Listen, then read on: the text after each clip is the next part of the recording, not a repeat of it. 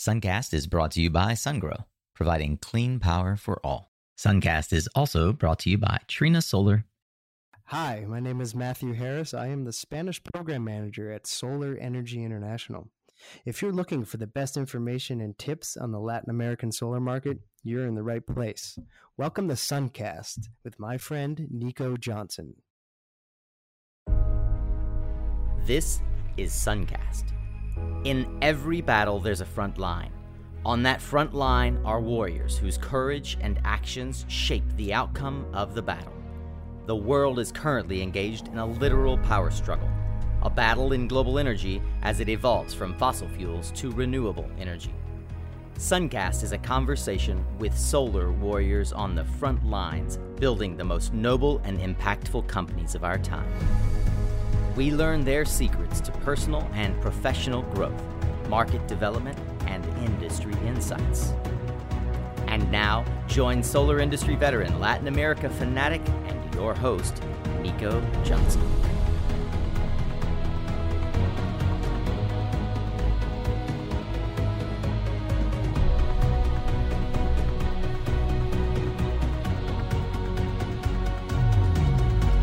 Hey friend, really glad to have you join us today. I'm curious to hear what your thoughts are on that new intro. Do you love it? Do you hate it? Why don't you let me know? I have a new feature on the website. Just go to mysuncast.com and you can actually leave me a quick voice message. A real voice message. And it's really quite easy. Hey, truly, I would love to hear your opinion as I'm trying to get the show rolling in 2017, attuned to your ear, not mine. Man, I am so humbled by the feedback, the outreach, and frankly, the number of downloads of Matthew Harris's episode in only 1 week. You rock, seriously, and I'm proud to be bringing to light the kinds of conversations you are interested in hearing. Well, here's another episode that I'm digging up from the recorded but never released archives, and it fits with the new theme I've begun to see emerging from this year's upcoming episodes. So I'll just call it the Founders Series, stories from entrepreneurs on the front lines of solar in Latin America. Last year, I sat down with my friend Rodrigo because I was really interested in better understanding the Brazil market in particular. Since he had just moved back to Brazil to run his new company, I reached out and we chatted for a bit about why. Today on Suncast, you'll meet Rodrigo Barfield of Longlight Energy. Rod has had quite an interesting career, from World Bank and private equity in Southeast Asia to building real infrastructure in Central America. So he knows a thing or three about startups, raising money, and even successful exits. And while perhaps some of the stuff in this episode may have better served you, me, and Rod if I'd brought it to light earlier, there's still some great evergreen goodies in the discussion. And frankly, I think the general consensus on Brazil is it's just getting going. Thanks again for taking the time to be here. Enjoy this week's episode of Suncast with Rod Barfield.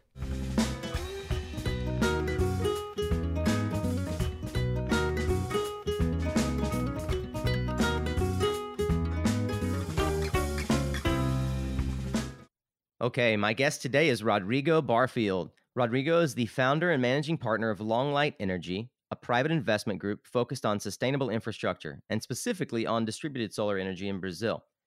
Rodrigo cut his teeth as an infrastructure finance specialist for the World Bank before he founded Real Infrastructure Capital Partners, which manages a $120 million private equity fund focused on renewable energy across Latin America, primarily Central America and Mexico. Now, Rod recently sold Real to make an all-in bet on the Brazilian distributed energy market. Rod, welcome to Suncast. You ready to get to work? Yeah, man, let's do it. Good. Well, I got to start out with what seems to me like the most common question I get. You've got a distinctly gringo last name, Barfield. So I have to ask and understand how a Barfield is in any way connected to Latin America. Tell me a little more about your heritage. Where does it? I understand that you are, in fact, somewhat connected to Latin America. Can you explain that a bit? Yeah, I'm very connected. And I wouldn't say that Barfield is a non-Brazilian name. I would say that it is a gringon name, which gringon means a really big gringo. It's a really big gringo name, and it's because my father is a really big gringo who met a Brazilian lady, my mother. So I was actually born here in Brazil. I'm actually a Brazilian citizen, and I would say that half of my family is here in Brazil, and the other half is a bunch of Southerners in the U.S. Yeah, I am in Floripa. When I made this, as you call it, an all-in bet on distributed energy in Brazil. Well, Rod, thanks for that intro. Rod, I'm curious. It sounds like you are obviously credibly Latino and Brazilian, in fact, but your work experience was not always in Latin America, right? I mentioned in the lead up that you have worked for World Bank and you've been in infrastructure. But can you give me an understanding of how you first got into business in Latin America and that transition from what I understand was Southeast Asia, principally where you were? Yeah. So I was, I kind of, when I joined the World Bank, I was based in the Jakarta office, and I was an infrastructure finance specialist there, whatever that means. And that led me to working in private equity based in the Middle East, but covering Southeast Asia. And that was the first time that I gained real exposure to private investment in infrastructure from a principal investment perspective.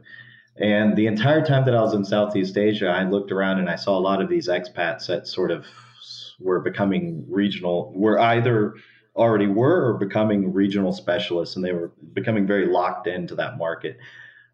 Southeast Asia, especially Indonesia, is a really remarkable area, and Indonesia is a remarkable country, but I'm not Indonesian. And I really wanted to get back to the Western Hemisphere.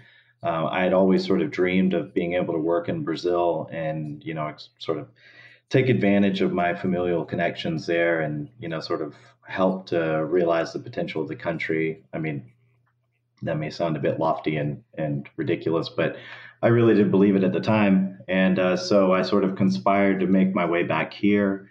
And that led to thinking that I could raise a private equity fund to do the same thing I was doing in Asia, which was investing in renewable energy in Brazil. Well, when I came back, the market was pretty hot, especially for Brazil. Brazil was going through an unprecedented phase of growth. If you remember back in the sort of 2008, 2009 time, assets in Brazil were extremely expensive, and it made it increasingly difficult to raise a private equity fund for Brazil when assets were at their peak prices. Despite everybody's sort of promise of, what Brazil was going to be, the reality was that, assets were trading in the high single digits, low double digits, and that just, after carried interest and a management fee doesn't translate into much of a private equity fund. So, the idea was, how do you get as close to there as possible? Well, the rest of Latin America was looking like a bigger play. So much energy was focused on Brazil as a dominant market, and some of the larger markets like Mexico. People were neglecting Central America, and Central America was also benefiting from the sort of rising tide that was occurring throughout the region. So I conspired to create a Latin American focused fund. Still with a heavy exposure to Brazil. Well, as things came out in the wash and, as sort of, my partners at the time got their input, things moved away from Brazil. And when we successfully raised the fund, I created the company on my own, started the fund on my own. After we raised the fund, started investing, and I realized the same way that I was looking at Indonesia and Southeast Asia, that I really didn't want to invest my life in being a Central America, Mexico specialist. It just wasn't where I wanted to go, and it would have defeated the purpose in coming to the Western Hemisphere to begin with. I really wanted to get to Brazil, and a thesis that I'd had for a long time, which didn't really make sense from a technical perspective or an investment perspective at the time, was that we needed to move towards a distributed energy future. The idea of this concentrated generation was an outmoded form of electricity production. And I felt that as technology advanced and as production for distributed technology increased, especially in places like China, then the cost curve would yield more opportunities for distributed energy. And it just made more sense that, in the future, when you kind of like try to look, 50 years in the future, do power plants, like centralized power plants, really make sense? Or does the idea that you have this thing, this appliance in your house that generates power for you, make sense? And I didn't really know necessarily what technology would get us there, but I felt like that was that sort of miniaturization of electricity production is where we were eventually heading. And so, to try to dovetail that idea with an investment thesis for Brazil, it seemed to look like distributed energy was the next logical investment destination, if anything of what I just said made any sense at all. It totally does. I am in particular curious, was your fund specifically targeted for energy or infrastructure generally? I'm not sure. Oh, no. So it was called the Latin Renewables Infrastructure Fund because, that's part of a fundraising strategy as well. Whenever you go to raise funds from a wide swath of institutional investors, you have to sort of check certain lists so you can make yourself applicable for investment review from the widest audience possible. How interesting. Obviously, Central America is just now seeing an emergence of solar. So what was the nature of the renewables you guys were investing in Central America and Mexico? Primarily hydroelectricity, I would say, was kind of the mainstay. But solar as well. I can't really divulge too much about the nature of the investments that took place there. But I can say, it sort of fit the typical generation profile, that was that you can see in any country in Central America or Mexico. But I believe in the potential for Mexico and Central America. I mean, not for 1 second would I dissuade anybody from thinking that those are really remarkable countries and remarkable investment destinations in their own right. Yeah. Okay. Good. Yeah, I've spent quite a bit of time in Central America myself. They're remarkable places to visit, sometimes frightening places to invest, but that I think that's for a different and a lot of good surfing today. Oh, epic surfing, in fact. Yeah. It's actually, as an aside, there's really great kite surfing there, in particular on Lake Nicaragua for anyone who's interested. Oh, beautiful. So Rod, you sent me an article that I think is just a fabulous read, and I'm gonna post it later on the blog for folks to also get a chance to check out. It's by the Financial Times, called "The Fortune Hunters," and in the first sentence of that article, in my mind, sort of sets the stage for this conversation. It says, Brazil is mired in its worst recession since 1930s, but entrepreneurs know how to find opportunities. And they go on to talk about how foreign investment in Brazil is perhaps at an all-time high, and in particular, where entrepreneurs are finding specific niches and opportunities to drill down. I'd love your take as a what you call it, a big gringo coming home to Brazil. Why you think it's a good market? Why is now the right time? Why in particular have you formed Longlight to go after distributed when Brazil has had 2 successful solar auctions at utility scale? And just kind of give me an overview, if you will. Perhaps it would be good if you just start at the top of Brazil economics in terms of why solar is appropriate now and sort of the size of the market. Would you mind doing that? No, of course. I'm happy to do that. So Brazil at a sort of macro level is big. I mean, I hate to say something that obvious, but it's the largest country in Latin America, kind of by far. It's got 206 million people. So if you look at the next largest country, that's Mexico at like 120 something million, 122 million, something like that. So Brazil is sort of far and away the largest power in Latin America. I would say its closest economic rivals, if you could really even call them that, would be Mexico and Argentina. Outside of that, there's no real competitor. I mean, look at Brazil's GDP, regardless of the economic situation that they currently find themselves in. You're talking about a $2.4 trillion economy. So this is not a small place. And what's unique about a very large country like that is that it has the sort of characteristics that you would find in a large country like the United States. It has a very strong domestic economy. So regardless of, the sort of export-driven revenues that they receive, export-driven tax receipts that they receive from oil and soy and other agricultural products, this is still a thriving domestic economy as well that also grows based on the health of their sort of inter-country trade. So you look at that population and then you say, okay, you've got this gigantic economy there, and you've got, this educated, relatively young population that's steadily growing. What do those people need? Those people right now need power. I mean, if you look at, say, I don't know, I think there was a World Bank study a while ago that said that power consumption in Latin America or across Latin America would need to double between 2010 and 2030. And that would be something like $430 billion worth of investment. Well, Brazil represents almost half of that for the entire of Latin America. So Right. this is an enormous investment consideration. I mean, it's an investment consideration that, regardless of how many competitors I have in Brazil, we can't really fully address the market need. Now, that's not true in, say, Central America, where one or two competitors and you're butting heads with the same people constantly. Not only that, but as a foreign investor looking at a particular market, like regardless of the fact that I am Brazilian, I'm still half American, and my money is coming from overseas into Brazil.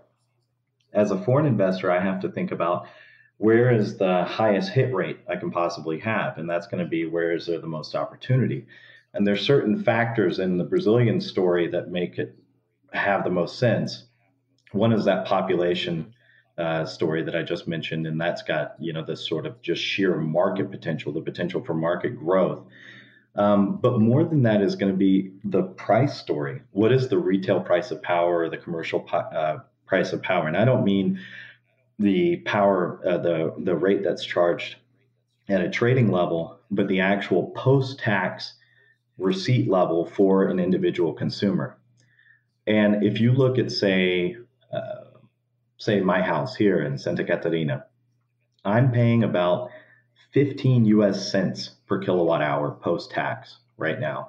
I'm in one of the cheapest places in Brazil for power. It's a pretty well-run area of the country, and it's got a pretty efficient and effective distributor or utility. But if you look at somewhere like Rio, the post-tax retail cost of power right now is about 25 cents per kilowatt hour. So this is a no-brainer market in terms of distributed energy. So you just sort of take that on a purely cost competitive basis. Can I install some solar panels on my roof and get payback in, say, 3 to 4 years or 3 to 5 years, just based on that basic economic analysis? Yes, is the simple answer. Anybody can do a back of the envelope calculation and figure that out. But Brazil has also sort of been trying to address an energy crisis. And that energy crisis has been born of the fact that for about 4 years now, they've had a pretty severe drought. So Brazil is about 80% hydroelectric powered. They've had a drought for going on 4 years now. The reservoirs of the dams, some of the major dams, have dropped below 15%. So they're at crisis level when it comes to their actual power production. Now that can all change, right? I mean, you can have periods of sustained rainfall that's going to replenish those reservoirs. But meteorological studies here in Brazil estimate that it would take upwards of 5 years of consistent, regular rainfall just to restore those reservoirs back to pre-crisis levels. So what's happening is that there's a knock-on effect, right? One, you have distributors that, for good or bad, all utilities kind of act in a sort of have an implicit public service obligation, right? I mean, they can never be as profitable as they should be or could be because, they're regulated. And that's part of the gig that you take when you're a distributor, is that you agree to regulation. These guys have underinvested in their grids, right? So they've got a backlog of repairs and upgrades that they should be making anyway to their systems. And the only way that they're going to be able to make those upgrades and advancements of their systems is by raising tariffs. Well, they're paying more for power right now because their supply of power is being cut. So they're paying more for power. They need to pay for upgrades and maintenance of the existing system. So how are they going to do that? They're going to raise consumer tariffs. Well, that's what's happened. So since I started this, I came in with the thesis that, okay, price of power is going to go up. Price of power has gone up. Since I started looking at the Brazilian market 18 months ago, the price of power on average has gone up about 50%. So this is no joke, just the sort of rate of increase that's taking place here. So that is remarkable. Yeah, and if you look at sort of large-scale industrial distributed energy, 18 months ago, it was tough for us to make a competitive offer based on a sort of private equity level return. Today, all those projects that were out the money are way in the money. So we have sort of a backlog of projects, that in the past 6 months have gone, significantly in the money. And when I say in the money, I mean, we can make offers that are relatively, anywhere from, let's say, 6% to 20% savings over the post-tax power bill that the consumer is paying. So that's really helped a lot. And then on the sort of last stage of that is that Brazil passed a law 482, which was a net metering law. Well, that law has been expanded. So these are all the things that sort of quietly happen in the background that no one really talks about at a macro level for Brazil, because the press is only, interested in sort of disaster stories, right? Disaster movies are what sell big. So what they don't talk about is the fact that the law 482 allows for net metering, one. Two, it removes a host of taxes, which previously were added on to the cost of equipment. And three, it allows for production within the same distributor to be shared amongst commonly owned facilities. So, for example, you can now do community solar, and I'm going to speak in a way that speaks to an audience in case someone has no idea what I'm talking about here. But you can actually build. Let's say that there's a closed condominium, which there's a lot of in Latin America, as you well know. But let's say you have a closed condominium, and those people. Yeah. Hey, Rod, sorry, hang. I want to. We just got a bad signal break there. So, just before you said right when you said I'm gonna speak to the audience, I want you to hold that thought. I'm gonna hang up and call you right back on Skype and get rid of this. Okay, cool. Okay. All right, hang on.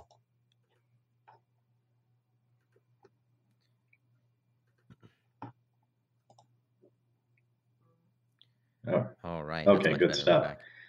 So jump right back. No, so basically, I'll just distill it down to a very basic level.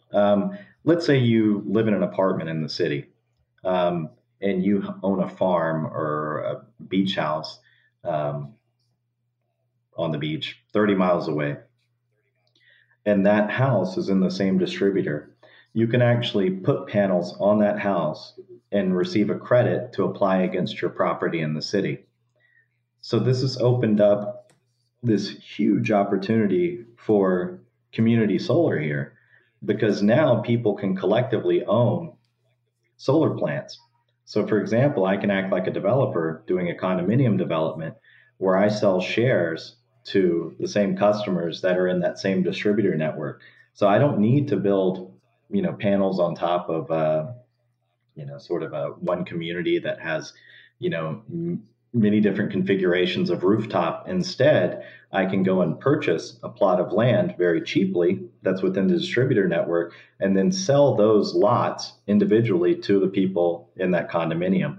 And is it important? Is it important that it be, like, as you said, within the distributor network? So it has to be for you to be able to utilize that credit. It has to be. So under the law 482, I think it was just a couple months ago, the Brazilian government expanded the ability to basically automatically license any solar project that you have up to 5 megawatts if it's for self-consumption. So you can imagine, you're going to Mexico or Costa Rica or some other market, and you want to do a 5 megawatt system for self-consumption, you're going through some significant regulatory hurdles to be able to do that and get on the right side of the regulator to be able to do that. In Brazil, it's a license application that's automatic. There is no ability to reject it. So you're saying up to 5 megawatts, it's automatic. It's essentially the same as the 500 kilowatt rule, so to speak, in Mexico. Correct. Up to 5 megawatts now. So that has tremendously expanded our ability to work with industrial customers now. Now, I'm curious, as we dig into this, just for the sake of the macro level, how many distributor networks are there in Brazil? So I would understand sort of what lines you can. Oh man, you're going to catch me tongue-tied. I think it's going to be. I think it's more than 5. I think it's 26 actually. Wow. Okay, so it's important for a developer to really understand where the lines are drawn between distributors if you want to roll out a but program. It's all there online. I mean, it's very spelled out. And actually, okay. when saying spelled out, that's a good point. It's pretty imperative that you speak Portuguese if you want to do business here. Why is that? I would say that there's a lot of people that speak English here, but there's a significant amount that don't. And I ran into the same problem when I used to work in Indonesia. And it's because you have a large country that has a large domestic economy. It's the same as the United States. They don't necessarily need to learn English or another language. So the economy is so big here. If you want to do business here, you better speak this language. So it's just a different animal. And the reality is it is very different from Spanish. So it's not so easily translatable. Oh, come on. You're saying I can't get by on Portuñol? you can habla some Portuñol if you like down here. I don't know how successful you're going to be, but the Argentines have figured out a way to do it. It tends to go better with we understand them as opposed to them understanding us, because I guarantee you they don't understand what we're saying. That's so funny. I've heard that when I was traveling through Brazil. That's exactly how I heard both Argentines and Brazilians speak about it. Is unfortunately it's weighted heavily in the Portuguese speakers basket there. It's true. So what other? I'm curious. These are really good tips. I'm curious what other sort of gotchas you've found as an American Brazilian moving back down there, trying to reestablish yourself. I mean, you've got the value of having family, but what other gotchas did you discover that you had to step back and go, oh, right, this isn't New York? I don't think that you have a podcast long enough for that, actually, or that anybody. That's a separate. That's the Insider's That is. I don't know if that's the Gringo's Guide to Traveling, but I mean that is a monster list of things. I mean, I would say the biggest difficulty is just the sort of basic bureaucracy that you have to go through. Things like opening a bank account. I mean, you really are better served by walking into the bank and talking to somebody. You just can't do it online. It just doesn't work. And bloody, money transfers and things like that. It's just really complicated. International transfers or getting something shipped from outside of Brazil here. I mean, actually, let's zero in on that specific topic, because it reminds me that we had a discussion about importing, and we both know how difficult the dotting your I's and crossing your T's on the logistics piece of solar is. Help me understand just how different Brazil may be from Chile or Central America when it comes to getting your products into the country so that you can actually build these assets. Okay, now this is that would also be a very long discussion, but there is here the name of the game is really for large scale infrastructure development and large scale infrastructure investment. It sort of falls back on the same principle of all infrastructure investment, which is really project finance based financing. Here in Brazil, the only way you're going to get project finance based financing is if you have equipment that qualifies as either domestically produced or something that has a FINAME code. That's FINAME. And FINAME code basically, it can be procured by a manufacturer who makes some sort of promise that at some time they're going to be producing something in Brazil. I mean, it's a pretty relaxed process, but the obligation is still there to eventually domestically manufacture. Without that, agreement, you do not have a streamlined process for the importation of foreign produced goods, and those goods can come into country, then they have to clear customs, and then they will be taxed at various intervals along the way from the point at which they're sold to a wholesaler. That wholesaler sells to a distributor. That distributor sells to the retail person, and that retail person sells to you. Along the way, it's accumulating taxes, outstanding amounts of taxes. And I can simplify it best by giving you this sort of anecdotal piece. My daughters received a Christmas present from their grandmother in Atlanta. She sent, God knows, I don't know, some Barbie dolls in the mail to Brazil. They forced her to declare a value on those Barbie dolls in the U.S. because of conforming to Brazilian shipping regulations. She had to write a value of $100 on there.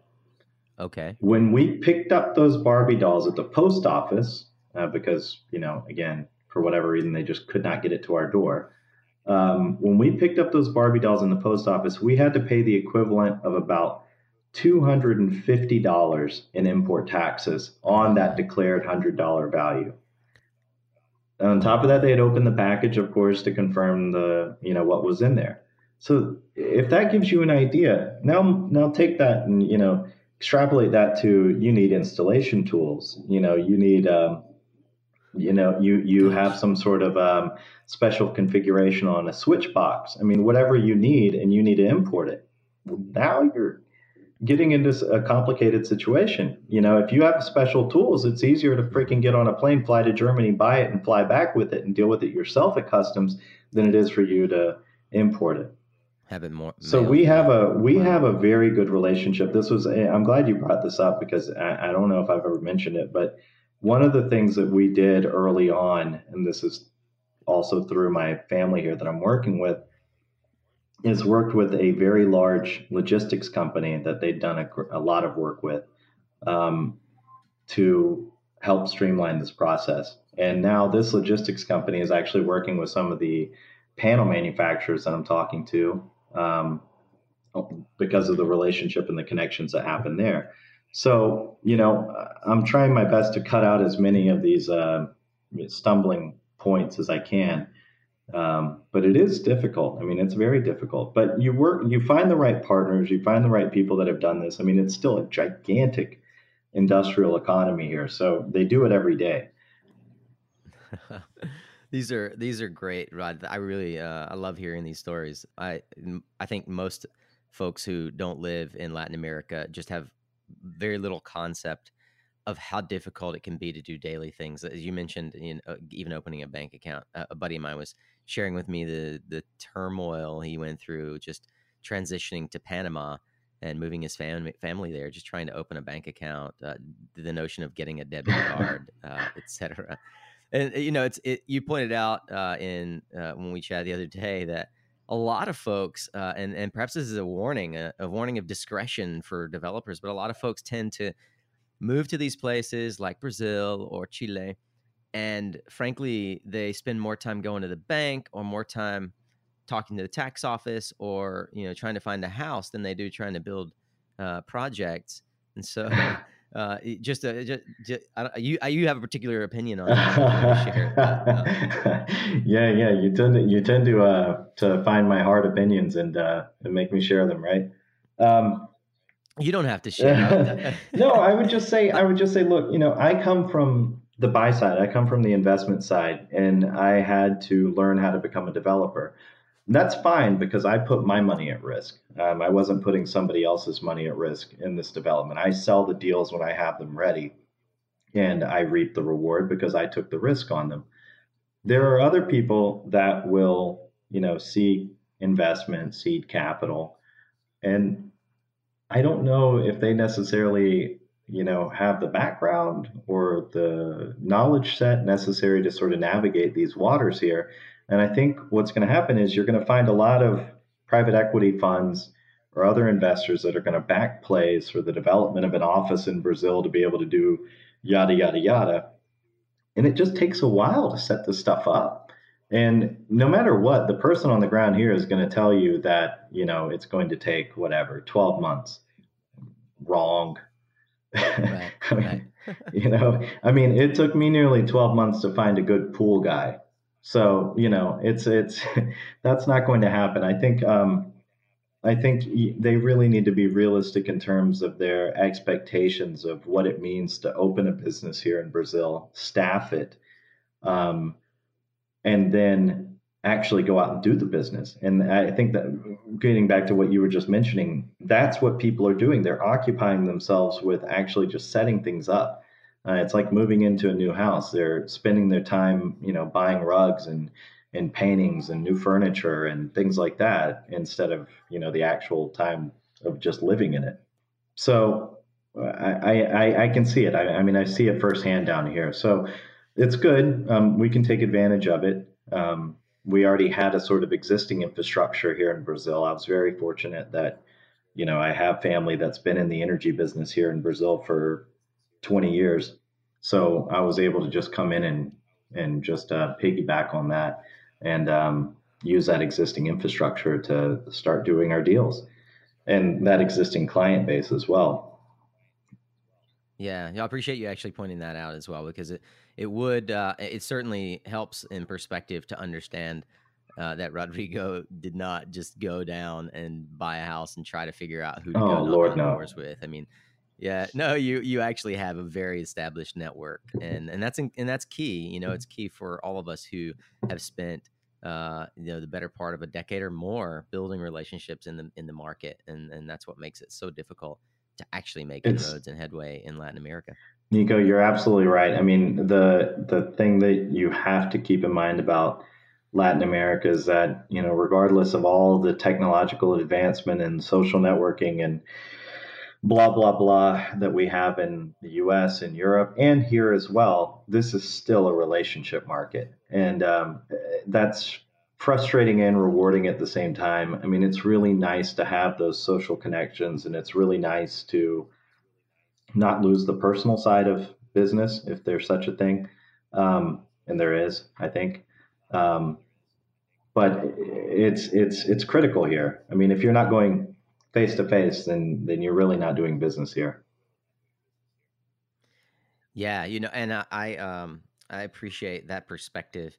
And we're gonna transition here to the second segment of the show, but I want to leave this segment with with probably the quote for the episode, and it again comes from the Financial Times article, and it starts out by saying, in quotes, "Brazil is not for beginners," and it's quoting the eponymous Tom Jobim, probably the founder of certainly the force behind Bossa Nova.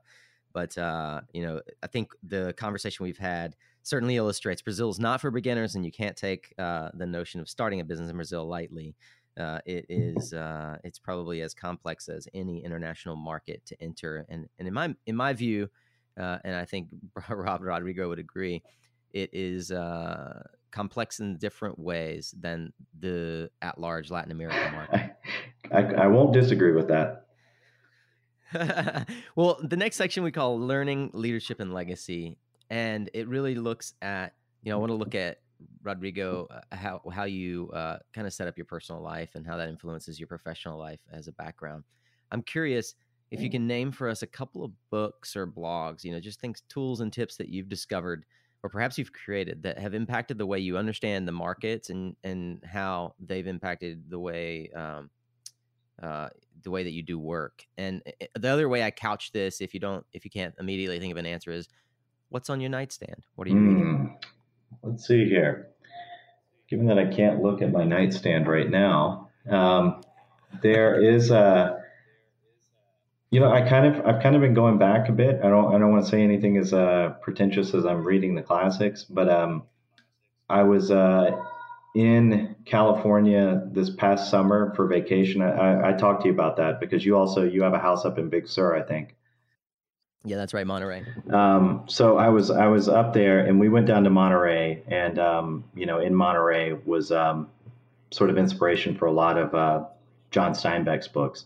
So I picked up again several Steinbeck books, and Travels with Charlie was one of my favorite books as a teenager. Yeah, and I picked up Cannery Row because it was about Monterey, and I honestly think that reading Steinbeck's take on sort of a newly industrial America at the time from the perspective of the people working in it at the time really inspires me because I think ultimately in this sort of investment business and this sort of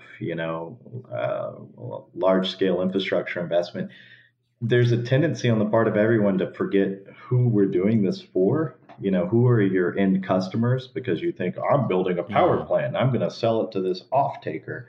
I mean, we speak in these very abstract terms that tend to dehumanize the nature of what it is that we're doing. And I like to think about, the people that we're actually serving. Ultimately, I think distributed generation helps to address that, right? Because we can actually penetrate areas where working class people have no access to reliable power. And so I think reading some of these humanizing works of literature can be inspiring in their own right. I mean, I don't know if that's the answer that you wanted or that I should be giving, but there's not an answer that I wanted. I think it's actually a very insightful and brilliant answer. I appreciate it. And Steinbeck continues to be one of the influential authors of our time. Certainly one of the greatest authors in America. And books like Of Mice and Men, The Pearl, Tortilla Flat have been they're required reading once you expand beyond just standard high school reading. And some of those are required in many places for high school, where they should be. And I appreciate that I really enjoy how you tied back the time period specifically that Steinbeck was writing many of those books, in particular Cannery Row, as a parallel to the way our industry is expanding throughout the world, not just Latin America. Oh, thanks. Yeah, Rodrigo, I'm curious, are there any blogs or podcasts that you find interesting, or that I'll tell you, the podcast that I am returning to time and time again is Suncast with Nico Johnson. I'm telling you, it is insightful. I love it because, we are a clubby bunch of nerds in our industry, and you do a fantastic job of bringing out what it is we do and actually humanizing what we do. And because I don't think most people get what we do at all. Yeah. Hey, I appreciate that shameless plug. I did not ask him to say that. All right. So what one thing, Rodrigo, do you consistently do that yields the greatest impact or results in your personal or professional life? I would say in a professional life is don't quit. I mean, you will be surrounded by naysayers, but if you do the analysis and things make sense and you're willing to put in the work, then take the risk, to the risk takers go the reward. And I don't remember the quote exactly, but there's a statistic or I don't know, maybe it's not a statistic that says that most people give up, in the last mile. They stop just before they were about to achieve success. It's true. And it does. And also, if you're unlucky, maybe it's best not to try. No, I'm just joking. It's true. And, Seth Godin is famous for saying, look, at a certain point, you have to decide, do I stop digging if you're in the hole? Well, let's move to the last question in this segment. And it's the section we call Hot or Not. Well, I'll name some markets. You spend 30 to 60 seconds on whether or not you think it's a hot market or not a hot market, and why. You ready? All right. Chile. Not. Everybody and their uncle is in Chile. That means that asset prices will drive down. There seems to be a lot of expectation about what I would consider to be, um, not minimum returns, but sort of lukewarm returns. So if people are expecting lukewarm, then I would expect bad. Got it. How about Argentina? Got a new president. We've got a few 27% inflation rate. The Argentina, I'm going to have to say potential for hot. I'm a contrarian by nature, but Argentina is a unique place, man. I mean, it's it's got about, I don't know, under 50 million, 43 million people, but it's actually still categorized, despite all of its difficulty, as a high income country. It's got a gigantic economy that's largely export driven, but the companies that are there, Dreyfus and Cargill and some of the big agricultural concerns. I mean, they are running some of the most advanced agricultural industry in the world out of there. So I would never discount it. New president may be able to do great things. That's a country that's lying in wait, I think. Indeed, we'll call it lukewarm. How about Colombia? Not hot. Too many. You are certainly contrarian on Suncast. Well, I mean, there's just too many people there, and is it hot from the perspective of a locally based domestic investor, domestic fund? Sure. Is it hot from the perspective of a foreign investor? Again, you got to remember. I guess I'm an entrepreneur first, and then a private equity investor second, and sometimes I switch those. But from a private equity perspective, trying to come from the outside into Colombia, there's too much sophisticated, highly competent capital already embedded in the country, and you're competing against it. I would say that those mean that you're going to be buying operating assets or, sort of established companies. So I'm going to say not. Got it. Any other South American country worth noting? Well, I'm glad that you asked, because I think that Brazil is far and away the hottest country in South America. Good on you. How about Panama? Panama, I mean, Panama's like 4 million people? Let's just kind of think about that for a second, right? Panama is about 4 million people, and it is, I don't know. I mean, what's the installed generation capacity? 3 gigs in Panama? Yeah, just under 3 gigs. Just under 3 gigs. And let's say over the next 15 years, you're going to grow by another 1.5 gigs, right? So let's say that, on average, total CapEx for that 1.5 gigs is going to be about $3 billion, right? And then the best that you can hope for equity in that regard outside of debt is going to be, 30% of that number. So $900 million, if my math is right. Yeah, $900 million. And then let's just say that outside of the sort of large scale institutional or public investors, you maybe whittle that down to like 20% that's going to be private equity driven or, open to private investment. So now you're at, $180 million. And then that's to take place over the next 15 years. That's not much money, man. I mean, that's just, that's beating yourself up, and fighting against a lot of other players. The guys that are there are the guys that are going to win. So, yeah. You know what's interesting? It's funny you mentioned the population of Argentina. I wasn't aware that Argentina has 41 million, and it's actually the 2013 census is about 41.5 million. And I just did a quick search. The Central America, 7 countries that constitute Central America combined population as of 2009 is 41.7. 2012 estimates about 42.6. So what I hear you saying, and it actually reminds me of something you said recently on a call that we had. If you sort of put things into perspective and you scale what a market looks like, Panama, if it's say an opportunity of 1, then Colombia looks like an opportunity of 10, and Brazil looks like an opportunity of about 1,000. I would say that that's right. I mean, I would say just look at do the math. Look at the raw numbers. Brazil was overhyped for a long time. That market potential was overhyped to a certain extent. But let's not forget where the overinvestment took place. It took place in a lot of speculative industry. We don't work in a speculative industry. We work in a fairly calculable industry. So when you look at infrastructure investment, it's a completely different play. You can't overhype the corporate potential of an infrastructure investment unless you're investing at the developer level. But that's not necessarily always the smartest thing to do.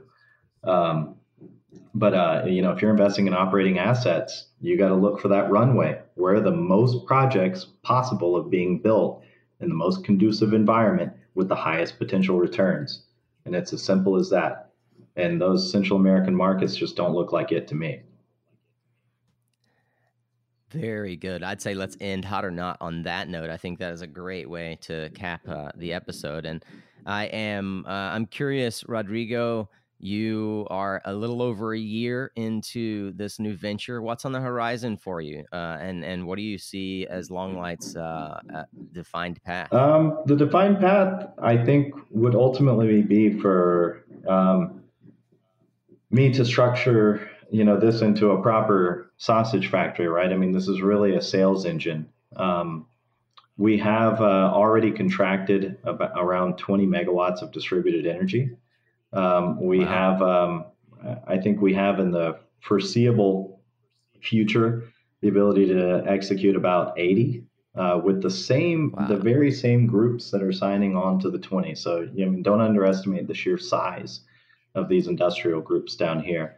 And all we can do for them is we can, work with them as closely as possible, educate them as much as they want to be educated on the subject matter, and then deliver the best product that we can to them. And through that exercise, we will get more business with them. And just so I'm clear, product in your mind is a financial product. Right? It is, by and large. I mean, it's the financial product is the gap here, right? You have an abundance of engineers and capability in order to develop these projects down here. Some of the best engineers in the world are down here. So there's no lack of that. But what there is a lack of is long-term financing. And so we can fill that gap. Very good to know. There's someone cracking that nut. Hey, how can folks find you, Rodrigo? Are you on Twitter, or where is the easiest place I should get on Twitter, but I still barely know what Twitter is. It's the best place to find me is www.longlightenergy.com. And that's there's plenty of contact information there. Good to know. Well, let's end today, as always, with a bold prediction. Rodrigo, what one thing do you see happening in the market that perhaps nobody else is tracking? What's in your crystal ball? My crystal ball is that not only the future for Latin America, but the future for the world. I mean, if you look past 20 years from now and you start looking into the future, it will be dictated by distributed energy. There will be an eventual demise of large-scale concentrated power. And there will be an emergence of discrete individual energy production that becomes more almost like an appliance. And those people that start adapting themselves to that future are the ones that are going to profit most. That is excellent. Well, Rodrigo Barfield, thanks for being on the show today. You are a wealth of information, my friend. I wish I was. All right. Thank you, Nico. Thank you so much, man. It's always a pleasure talking to you. And I'm sure I'll talk to you like next week or something. I'm sure. All right, brother. Thanks a lot, man. Thank you. Talk to you soon. You bet. Take care. Ciao.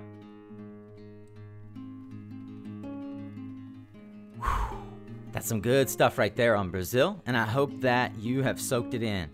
I wanted to give you a quick update. I mentioned that this is an older recording, and I've also recently been in touch with Rod to chat about the future and past of Longlight and how things are going. I'm going to be recording a new minisode, if you will, a quick 5 to 10 minute conversation with Rodrigo to give you all an update in the coming weeks. So I just want to give you a heads up on that. Rod has actually moved back for personal reasons. He has moved back to the United States and is currently still working on Longlight, as well as building a distributed solar company here in the United States. So I'm eager to hear the goods on that, as well as his revised, maybe updated thoughts on the Brazil market in light of the current economic situation down there. So stay tuned for that, and thanks for being here again today. That's a wrap on today's conversation, Solar Warriors, and you're now well armed for battle. Hopefully, you'll take away some great tools for your own success. I'd love it if you'd share what you learned or share the episode over on LinkedIn. Let me know what other tools you need. If you want to sharpen the axe a little bit more, I've shared some of the resources we discussed in today's conversation over at mysuncast.com. Just click on the latest episode link in the title bar. Perhaps the best tool in your arsenal might be subscribing to the mailing list while you're there, so that you'll get an email from yours truly when new content is available. Have a suggestion for someone you think should join the conversation? Email me, nico@mysuncast.com, or shoot me a message on LinkedIn. Hey, that's it. Thanks for being here. Until next time, stay informed, my friend, and stay tuned.